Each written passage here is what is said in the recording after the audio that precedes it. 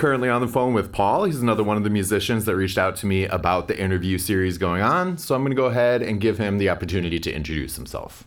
All right. Hey, thanks, Alex. Thanks for having me on. My name is Paul. My artist name is Paul Edward Yu, which is my full birth name. I'm a guitar player, songwriter, musician. I don't know, producer, whatever you want to call it. I mean, I've done all those things, in some capacity or another, throughout many different genres. I'm just here. I'm just glad to be promoting myself and talk music with you. So I appreciate you having me. Excellent. Absolutely.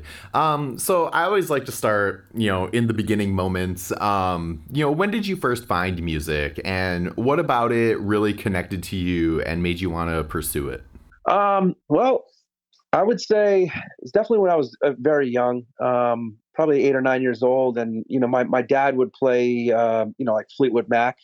I think I heard Go Your Own Way, and I heard that, and it was so catchy. And I thought, wow, I really like rock music. I think it really like kind of hit me in a visceral way that, I don't really know how to explain it. So, how you get those kind of the shiver down your spine when you hear a good tune or a good hook. And I think that's where it started. And, he had a bunch of tapes, and I would go through the tapes that he had, but obviously it was sort of limited to like this, classic rock, and, I think, it wasn't really until I went to, I would go to day camp in the summer. I grew up in a single parent household. So I spent a lot of time actually, at daycare or summer camps or whatever. And since I was the oldest child, I didn't have like that older sibling who like introduced me to music. So I got introduced to a lot of different music, I'd say through these summer camps and daycares. And I just remember this one counselor, who would always have a backpack full of CDs.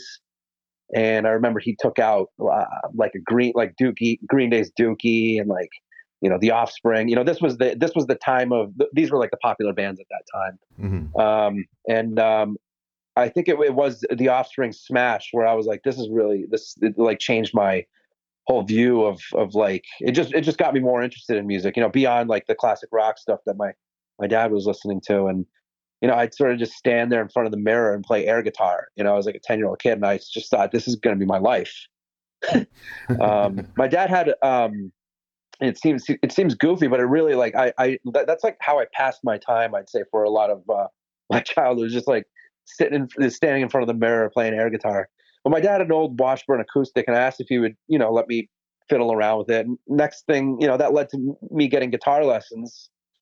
Fortunately, he was able to, back then I don't think they were too expensive, but it was nice that he could, afford to pay for guitar lessons for me on a weekly basis. And I did that throughout until I graduated high school. And then I did some music school stuff over the summer because he saw that I really had an interest in it, and he would pay for me to go to these music sessions over the summer for youth at the University of New Hampshire. And that's why I really started to, I guess, gain the theoretical and the sort of the more technical aspects of music that my intellectual curiosity was sort of leading me to. So that, and I would say like the biggest influences on what I listen to and what I like to play definitely came from all of my guitar instructors, and the suggestions from my dad as well. I mean, I remember when he really was like, "Oh, you're really into guitar, huh? Well, you got to listen to Dire Straits. You got to pick up Dire Straits' album. You got to pick up Jimi Hendrix's stuff. You got to listen to Led Zeppelin." And that's how I got into that. And then, to be honest with you, I think I have to attribute the technology that was developing at the time. This is when Napster was a new thing, and sort of.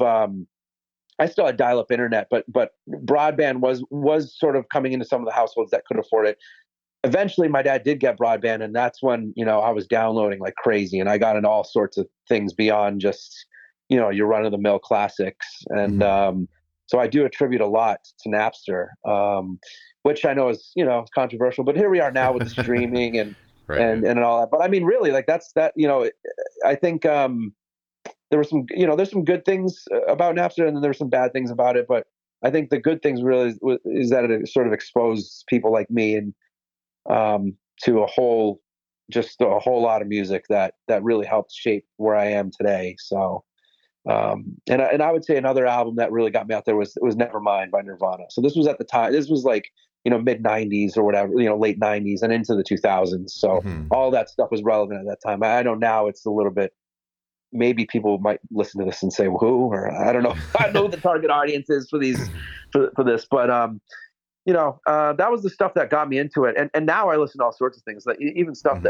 that's music that's not even guitar based. So Well, specifically in regards to Nevermind, I don't think that one has fallen out of relevance. That still no, gets a right, ton yeah, of airplay. of course. No, yeah. That one obviously is that's. I mean, you got to be living under a rock if you're not familiar with that. Right, Maybe the right. Offspring Smash. I mean, I think maybe that although even though that was like one of the best selling indie albums of all time. So Hmm.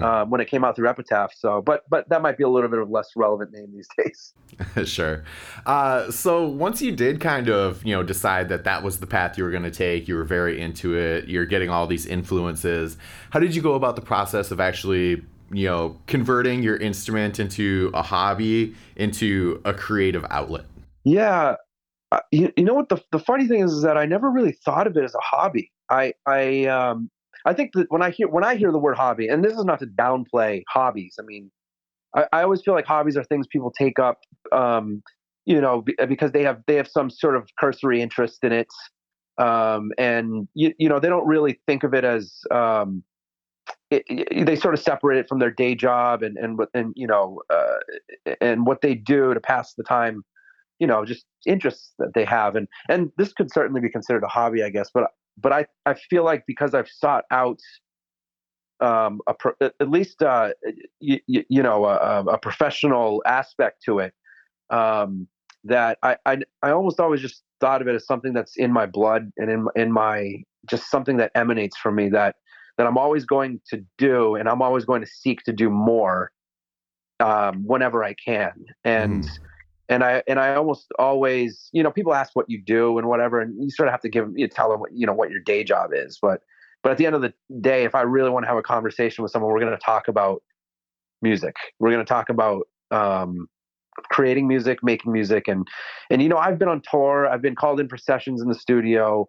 I'm on recordings that are licensed. So that's why I consider this a little bit more than a hobby. Hmm. And while I do have a day job, it's not the big money maker and all that.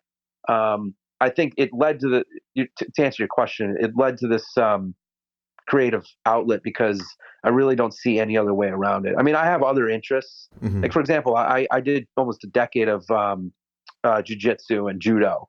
I consider that a hobby.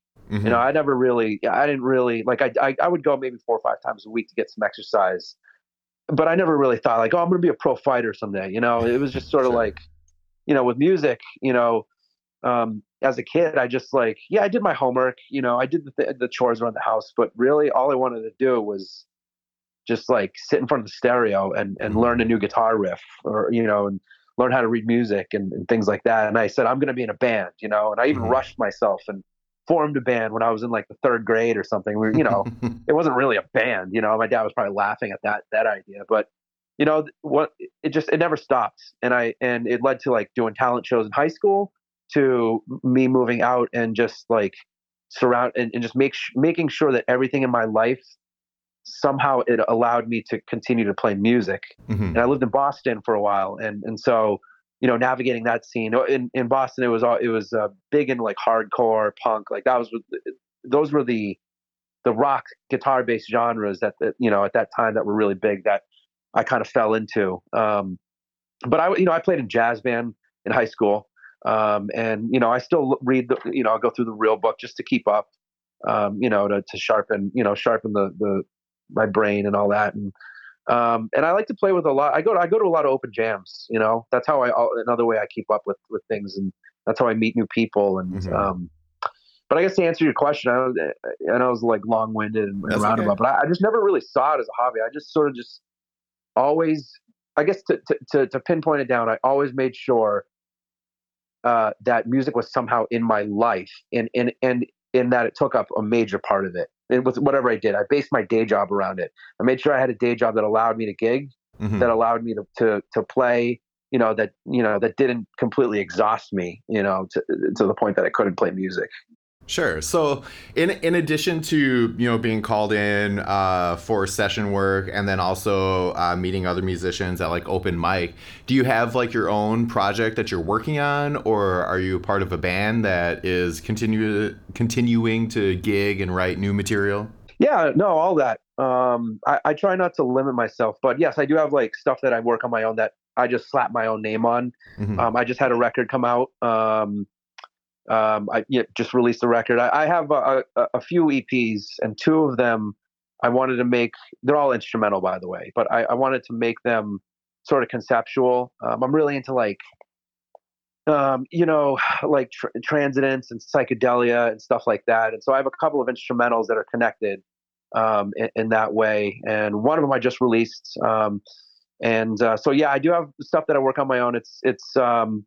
I would put it in sort of like the post rock sort of realm of things. Instrumental rock, a lot of focus on soundscape, as Hmm. opposed to like your verse, chorus, verse kind of stuff. But also, I have because I have a whole lot of stuff in the vault too that I've yet to go back to the studio that I did it at, and mix it and get it mastered and sent out. But I have other stuff in the realm of sort of like fusion, jazz fusion, and funk, because I'm really interested in that kind of guitar stuff. And then I also have believe it or not, an EP that's just solely home studio based, so electronic drum machines, synths, in the box and out of the box stuff. And as you can guess, that was because of COVID. I Hmm. couldn't really go out Sure. and play with people, and so I was like, you know what, I'm gonna. I had all these drum machines and synths laying around, and I kind of messed with them, and I said, let me make something out of that. So I got that kind of stuff out there too. But right now, I also play. I live in New York City now, and I play in a rock Mhm. band called Tube PC, and there's a Bandcamp for that. tubepc.bandcamp.com. My own website is paulumusic.com, Mhm. and all of it's actually, if you go to my website, if anyone who's listening to this wants to actually check it out, you go to my website, paulumusic.com. You'll find a link to everything I've done, Mhm. studio sessions I've done, people I've played for, at least the ones that I thought I'd like to highlight, and then my own stuff. Sure. So, with the current projects that you're in, and your ambition to continue to play music, where do you see yourself in 5, 10 years down the line? When I was like in high school, I always thought that like, I'm going to be on the road constantly, and it's just going to be, I'm just going to be playing music the whole time. And so that didn't really pan out. I mean, I have been, I toured with Rick Barton, from the Dropkick Murphys. He started that band, and that was sort of like as far as I got with touring, and not to say that I won't do any of that, but I sort of stopped making expectations 5 years or 10 years ahead. And the reason is Mhm. because I almost feel like with music and a career in music, and I put career in quotes because that's so, it seems so like corporate to say that, but the whole idea of your musical journey, I sort of want it to be sort of like how your podcast is just a bit more organic, and Mhm. see where it leads, because I already know it's in my blood, and I already know like I'm not going to stop doing it, barring me getting completely maimed, but even then, like if I lost both my arms, I'd just do what Zappa did. When he Mhm. couldn't play guitar anymore, he started getting into the synclavier and these synths and like Mhm. composing on computers, Mhm. and so even then, I'm really fortunate to have studied, at least I'm not like some musical theoretical genius or anything like that, but I know enough about the theoretical aspect of music that I could transfer guitar skills to another instrument if, say, I lost my fingers or lost my arms or whatever. Mhm. But anyways, barring some crazy thing like that, I guess the straight answer is that I'll probably be on the road, or with whatever band I can find that helps me travel and play music, Mhm. and I'll get on a few more recordings, and I'll just keep going doing what I'm doing now. Excellent. So, in the time that you have been working on music, what are some of your most prominent memories? Things that like really stand out to you? Um, wow, yeah, I think I think that when I started, honestly, it's almost every show that I play. It really it sounds weird, but it I get up there, you get on the stage, and you sort of feel high, and you see, and like there's a lot of like stories I could tell about funny shit that happens, or some moments that are just like kind of outrageous or whatever. I mean, I could get into all that, but honestly, like the things that stick out to me the most, you know what I'm going to say, and this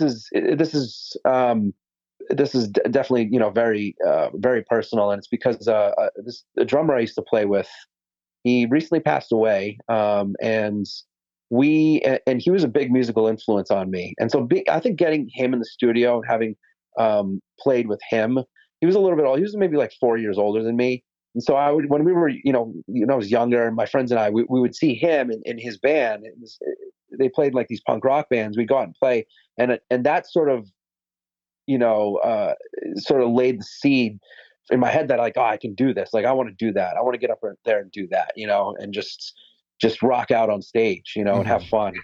And I got to play with him and his band. They had these string of warehouse shows in Lawrence, Massachusetts, which is like a smaller city outside of Boston, sort of working class city. Yeah, and they had this warehouse that they had a studio in, and we would play a lot of shows there, and people would show up, and the police would break it up, and there was like kegs there, and like it was totally illegal. And I would say those were some of the best shows of my life. And Having had him years later, we reconnected, and I had him on actually the record that I just released. Um, um, I think being able to share moments like that with your friends, and that's probably the highlight of my musical. I would say my musical journey. Absolutely, I would definitely agree with that. Those are very powerful moments. Yeah, I'm thinking about like, oh yeah, there was this time on stage where like we played to a sold out show, and I could mention stuff like that, but I'm just like, Hmm. I don't really like that's cool, but like I honestly deep down when you think about it, it's really actually sharing the moments with these with some of your friends, and just Hmm. being in the studio, and just go and being on the road. Like we would come to New York City and play, and Hmm. there's a lot of stories there, and I just think having those stories that there's sort of like inside stuff, I guess. Yeah, Yep. that's the kind of stuff that I really like. But Yeah, and those are the kind of stories that listeners and audience can really tap into, because when you tell a story about playing to like a sold out audience at a stadium or something like that, all of those fans were there too, but those intrinsic interactions that are behind the scenes, like those are the more emotive stories, because the fans don't get to see those, they don't hear about those. yeah, yeah. Yeah, this, but so I might as well just like if we have time, I'll keep going with this. This buddy of mine, his name was Gabe, Hmm. and he was a drummer. He's an incredible drummer, and he played. He just was like he just hit the drums a certain way that was just really powerful for rock music and for punk rock. And I had an album that I put out. It's called The Shape of Time, and he's the drummer on it, and it's some really good stuff. And I would say one specific story I do have that I always find hilarious, and this would be for more for like the folks who are in that sort of rock, like punk grungy crowd, who might find this interesting and funny. But we were coming to New York City to play a show, and we were playing at this spot called the Bowery Electric. And we drove down, and we got here, and we set up and we're playing, and this is like a Sunday night, and people showed up. I mean, it was only a small room, like 50-person room, but it was packed, and it was cool. It was fun.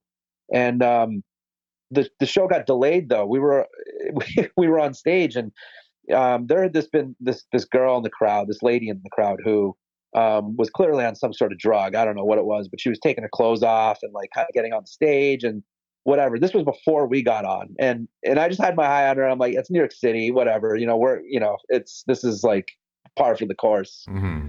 We're on the stage sound checking when we're finally on, and I look over to my right, and there's Gabe making out with this lady right on stage, and I'm like, hey, hello, yeah, we're sound checking here. He looks at me like, oh yeah, okay. She gets off. We're sound checking. We're about to start, and the whole show gets stopped because this girl has gone nuts. She's getting kicked out now. and the police had to come, and there she was complaining about that she needed her coats to get, she was going to leave, but she needed her coats. Where everyone's looking around for her coats. I'm pissed off, by the way. I'm like, I can't believe this is happening. They find her coats. They're just a bunch of stolen designer coats. They all got the plastic tags on them and shit. And it was just it was just hilarious. We played the show. It was fun. And then when we were done, my Gabe goes, we got to get back to Boston soon. I'm like, what? Yeah, we're going to the hotel. We're going to sleep. He's like, no, I need to get back. We need to get back because he was in treatment. He was in methadone. He needed to get his methadone early in the morning. So we ended up leaving around 4 a.m. He didn't tell me.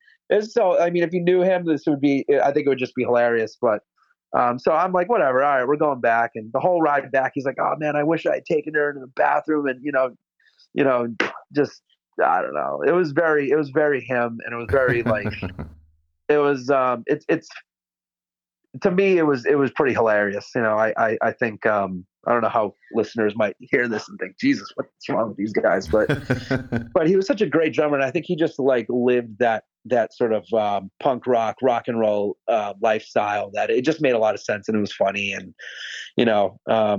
God bless him. Rest his soul. He was a great drummer, but that's the one that really sticks with me, I think, recently, just because of the releasing this record, and he was on it, and couldn't have done it without him, so. Sure, absolutely. That's definitely a good story. So what are some links where people can check some of that stuff out that you guys were working on? Yeah, if you go to my website, for those listening and they find interest in this, if you go to my website, it's pauluyumusic.com. It's PAULYUMUSIC.com. Has all the links on there. But I'm on Spotify. If you search Paul Edward Yu, I'm on Spotify. You could search The Shape of Time on Spotify for the record that I just put out. And all the other major, you get Apple Music, Tidal, whatever you use these days. There's like so many of them out there. And Bandcamp is probably my preferred, if for folks who want to like purchase it. If you're on Bandcamp, it's pauluyumusic.bandcamp.com, which again is linked on my website, pauluyumusic.com. I'm sure if you just Google Paul U Music, something will pop up. So, there's that. And yeah, I think that covers it. The website should really cover all of it, because I also link some stuff like I played with this jazz pop singer. I was on some stuff that she has out. I play with some roots Americana people.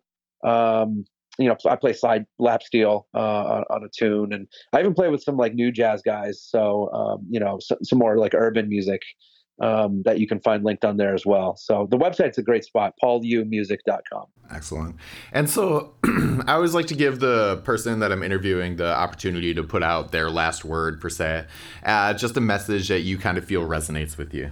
Yeah. And I don't know if this is going to sound cliche or not, but I think that it took me, I think, a little bit to figure out, but I think that if you just make or do anything in your life that's for you and not for someone else, in other words, you're not doing it because you think your parents think you should do it.